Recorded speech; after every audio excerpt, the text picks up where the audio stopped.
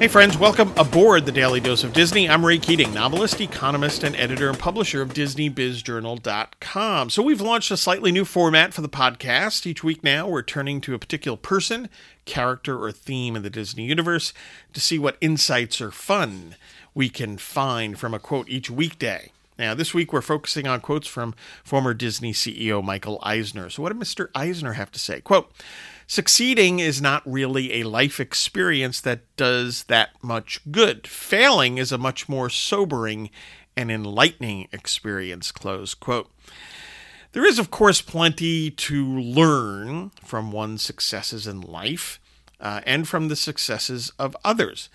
But it is often true that the most powerful lessons, the ones that perhaps make the most difference in our lives, in our careers, and have the greatest staying power, they often are found in our failures, right? That we learn the most powerful lessons from failing. I know I've experienced that in my own career, my own life. I had a dream job not that long, a few years after coming out of college, and I was still in graduate school. And there were failures there that I learned from, the failures that I saw in others, their experiences, and in my own failures. And those things have stuck with me in life.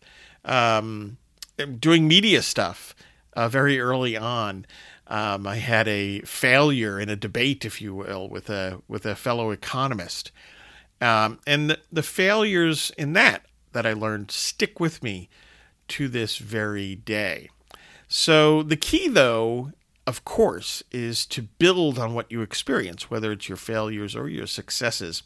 But particularly with the failures, it can be pretty easy to get dragged down and discouraged. So you have to stay focused on what you can learn from those failures and take them into your business, your career, your life, and build on them in a positive way, right? Don't do the same mistake again.